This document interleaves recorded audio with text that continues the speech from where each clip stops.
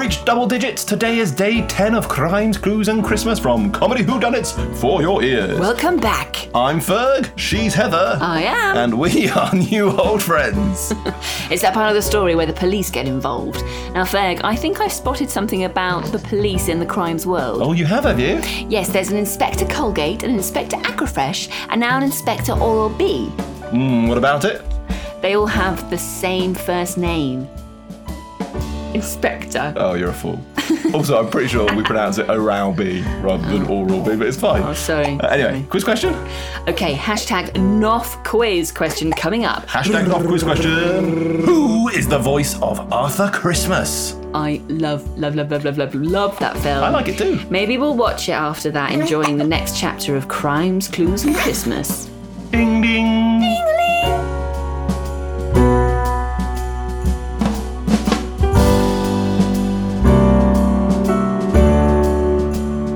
Crimes, Clues and Christmas, Chapter 10.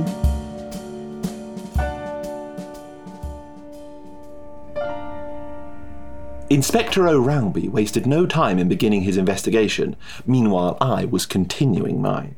He set about ascertaining the facts of Daisy Love's death in a blink of an eye. With him, to secure a room and a procession of interviews was but the work of a moment.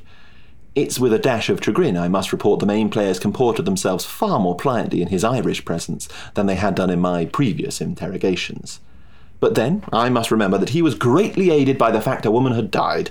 Nothing cuts out unnecessary sass like someone shuffling off their mortal coil before that coil has really had a chance to unspool itself to its proper length. Indeed, the interviews didn't begin until a team of hospital orderlies had arrived and carried out poor Miss Love's lifeless corpse. That's not a tautology, by the way. I read a terrifying penny dreadful in which a horde of corpses had far too much life in them by half. Whatever the reason for their obedience, Oral-B was able to marshal the disparate viewpoints into a coherent narrative devoid of opinion and, by assiduous use of cross-reference, beyond question in its veracity. He did all this in just under 45 minutes from arrival. I'll give him that. The man's efficient. He quickly compiled this report. Miss Love, victim, was stood on stage with sundry others, including, but not limited to, Mr. Lightfoot, Mr. Barrington, and Ms. McConstance. A sandbag, of the standard type used for counterweight when lifting scenery, fell from a height, striking Ms. Love upon the head, killing her instantly. Witnesses, including the three aforementioned members, plus Eldridge Rawlins and Dorothy Clitheroe, all reported not seeing anyone in the gantry, the raised platform above the stage, at the time of the incident. No obvious reason to suspect foul play. End report. Now, I'm not going to quibble with the accuracy of his account. After all, I wasn't there.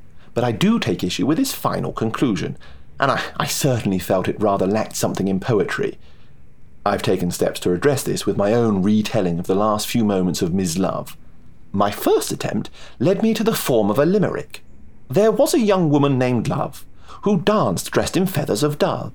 She jetted and tendued, she did all that the men doed, but sadly was crushed from above. However, I can't help but feel that the structure of a limerick lacks the requisite heft for a poem that will serve as both eulogy and epitaph.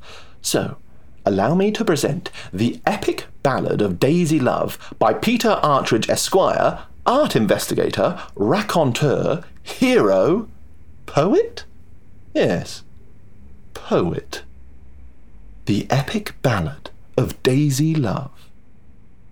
Her story started, as stories often do, when a priest asked a question and a bride said, "I do." The wedding was small, as befitting their station, pies, pasties and pastries, and punch for libation.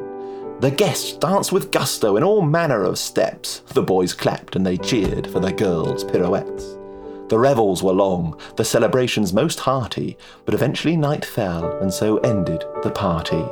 As the hall emptied out, the bride looked at her groom. I suppose now's the time we head to our room. From 2,000 yards you could see the chap's grin. He'd enjoyed the tales of what was in store for him. I won't sully the moment by detailing the deed, but in 9 short months' time, the 2 became 3. Oh, darling, isn't she perfect? Cooed mother and wife. The most incredible thing I've ever seen in my life. Now our goals transform to straightforward ones. We do all that we can to help her become whatever she wants, hopes or desires. I'll provide fuel for her dreams, and you'll stoke the fire. The husband heard well what his young wife had said, so he toiled all hours, and she sewed till she bled. But they did it with glee, with hearts filled with joy, if their work could but buy their sweet girl a new toy. Time passed to the past, as is its pastime.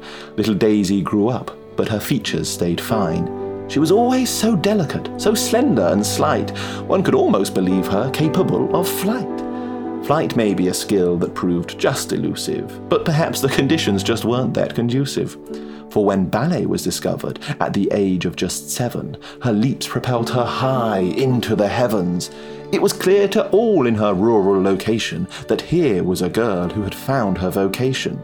She loved dancing at home and at village fete balls, but in her dreams she was dancing in grand concert halls. Not before long Daisy, a young woman so pretty, bade farewell to her village and left for the city. She maintained her modesty, though her ambitions were big. She was thrilled to secure her first chorus gig. I'll learn every step, I'll master all the moves. With dedication and my work, roles will improve.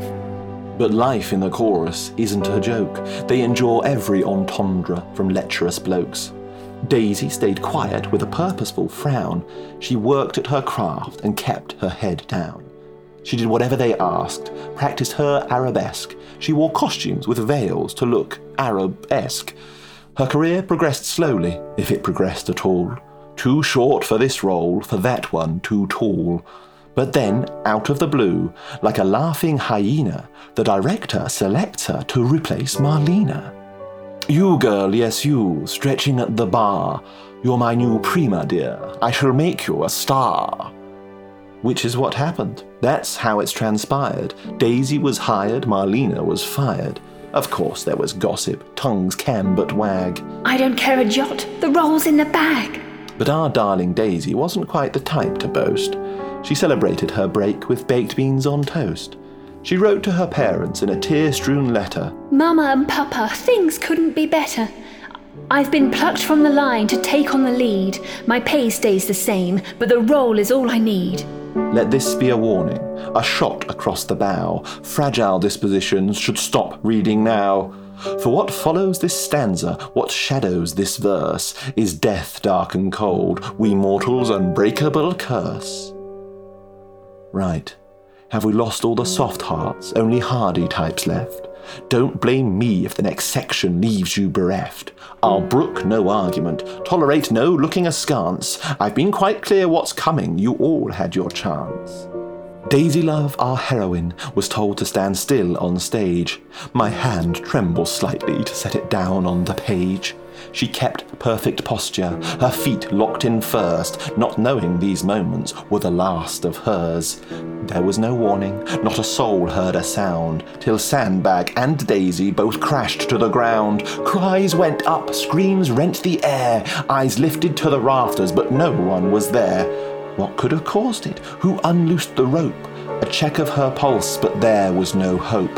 Her neck was contorted, her eyes gaping wide. There was no doubt that Daisy had died.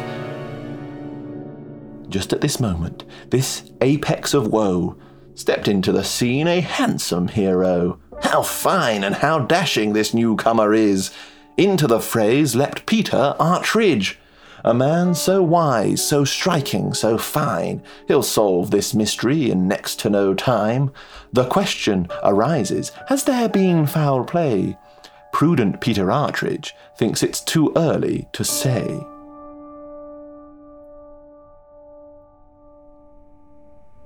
I admit, I might need to tidy up the ending there, especially if it turns out that this was just a tragic accident. But I ask you, which of the two versions is more compelling, eh? I think the police would enjoy far more success in front of the Beak if, rather than their dreary reports, they relayed the facts of the case with a bit of vim and elan, don't you? I imagine it can be a pretty rum lot for a judge sat up there listening to the same tired old prose trotted out time and time again. We apprehended so-and-so under the suspicion of such and such and ascertained whatever it was before proceeding to wherever. I mean, even a little haiku could brighten up a routine breaking and entering trial, couldn't it? The suspect did it.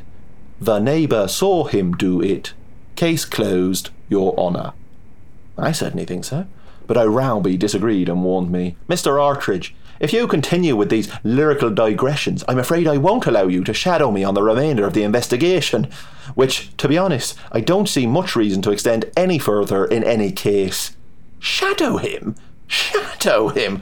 Well, I'd laid all the facts I'd learned before him: Daisy's suspected thievery, the rivalry between her and Marlena, Rudy's mystery person who was bleeding him dry, and, with great dignity, suggested he might want to rethink his thread. "Please, please, please, please, please, let me stick around, Inspector. Please, I'll be good, I promise." He acquiesced, and I'm sure he's pleased he did, given my involvement in what followed.